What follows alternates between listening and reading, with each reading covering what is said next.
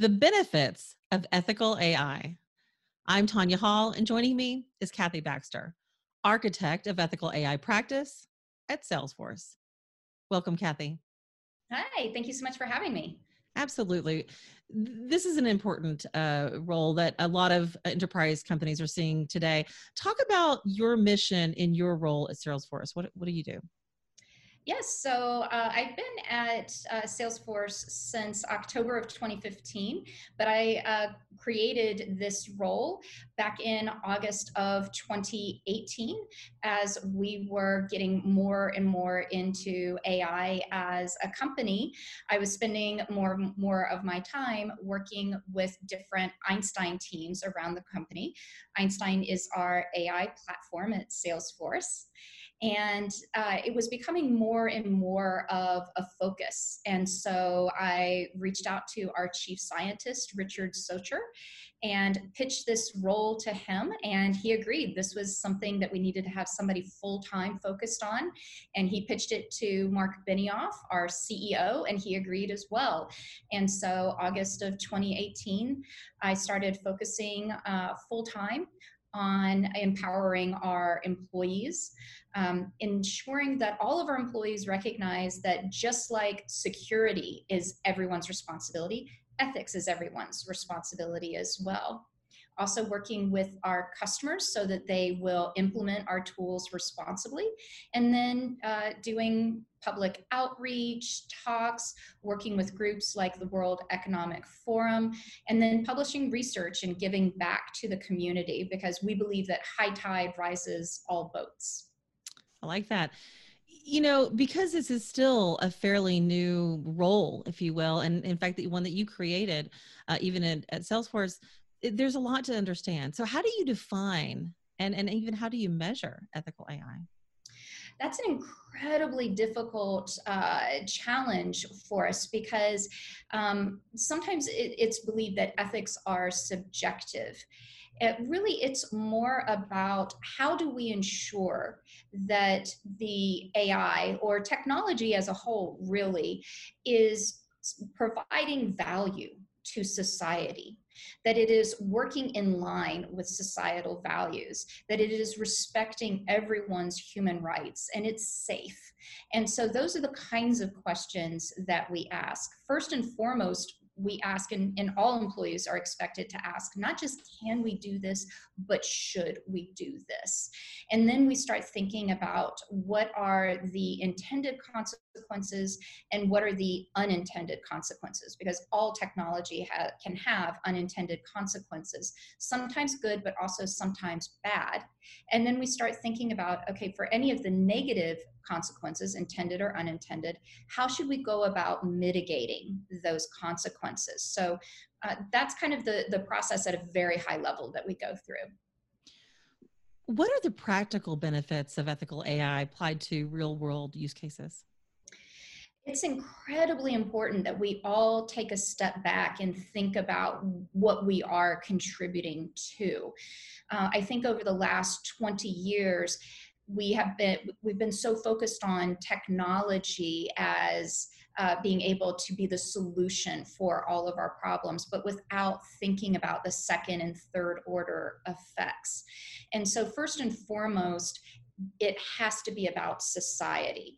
And so by creating technology and AI specifically that all of society can trust, we are creating a benefit to everyone. But also on the flip side, if we aren't creating technology that society can trust, it's going to have a number of different impacts. It could have legal impacts because oftentimes there's an overlap between legal and ethical issues. It can have an impact on your brand. It can have an impact on sales. There was a survey by Capgemini last year that found that 62% of the consumers they surveyed stated that they trusted and were more likely to purchase from companies that they perceived to have ethical AI.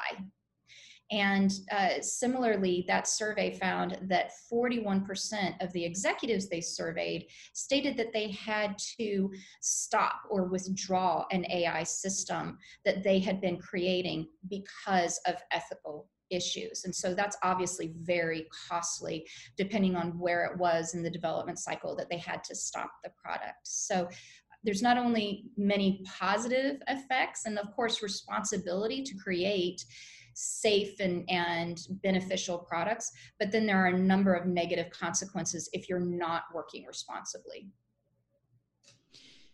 You mentioned the importance of an ethics-based culture across the enterprise and building ethics-based AI systems. How do you accomplish this? That's one of the things that attracted me to Salesforce. I'm so incredibly proud of Salesforce and Mark Benioff and the 1-1-1 model of giving back 1% of our employees' time, our company's product, and equity to the community, as well as just also fighting for issues of social justice like pay equity for all. Those things really meant a lot to me and attracted me to join Salesforce.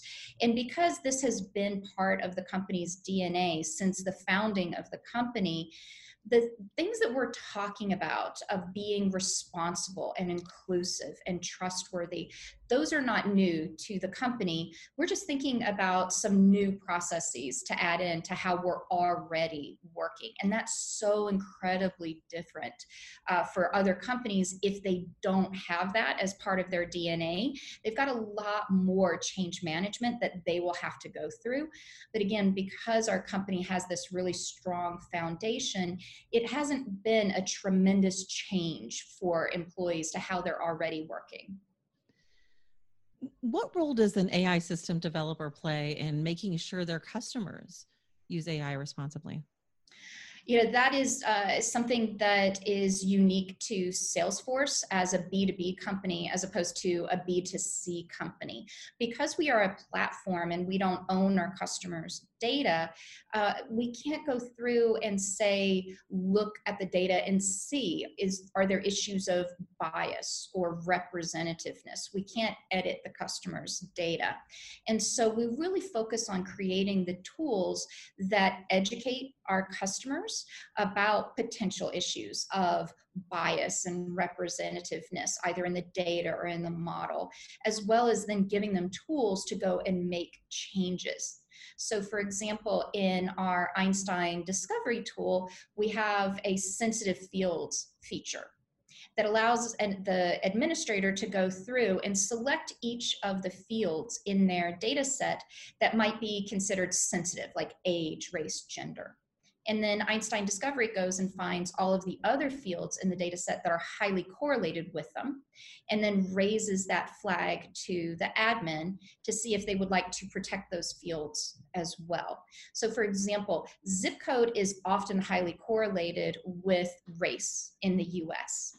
So if the admin selected race, Einstein Discovery would likely find zip code is highly correlated, raise that flag.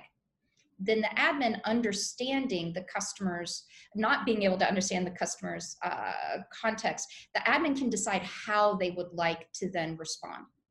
If they would like to use Einstein to predict who to reach out to for a marketing campaign, and it's physical stores, then zip code actually matters. You don't want to go and send your coupons to Seattle if you're located in Austin.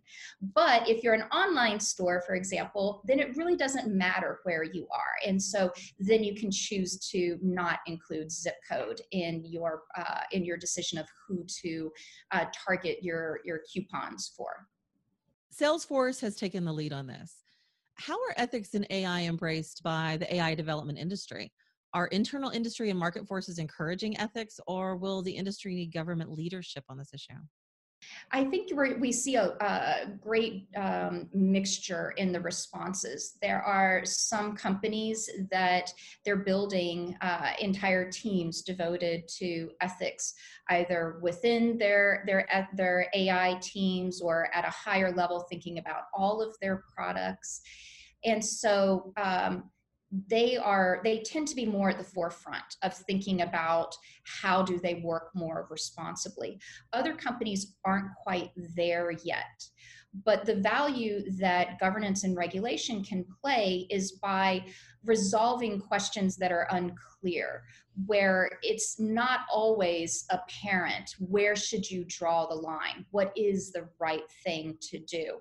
And by providing that clarity and that guidance, it helps make it a lot easier for businesses, particularly where today in the US, we see different states are implementing regulations for certain AI technologies. And you can end up in a situation where you've got a patchwork quilt of regulations. And that's a very hard environment for businesses to work in. So if we have regulations coming from a higher level, then again, it provides an even playing field for everyone to know exactly what they're supposed to do. Kathy Baxter, Architect of Ethical AI Practice at Salesforce. If somebody wants to connect with you, Kathy, or maybe they want to find out more about this work that Salesforce is doing, how can they do that? They can check out einstein.ai/ethics for our blog. And they can also follow me on Twitter at BaxterKB. Sounds great. Thanks for joining us, Kathy. And if you guys want to find more of my interviews, you can do that right here or go to tanyahall.net. Thanks for watching.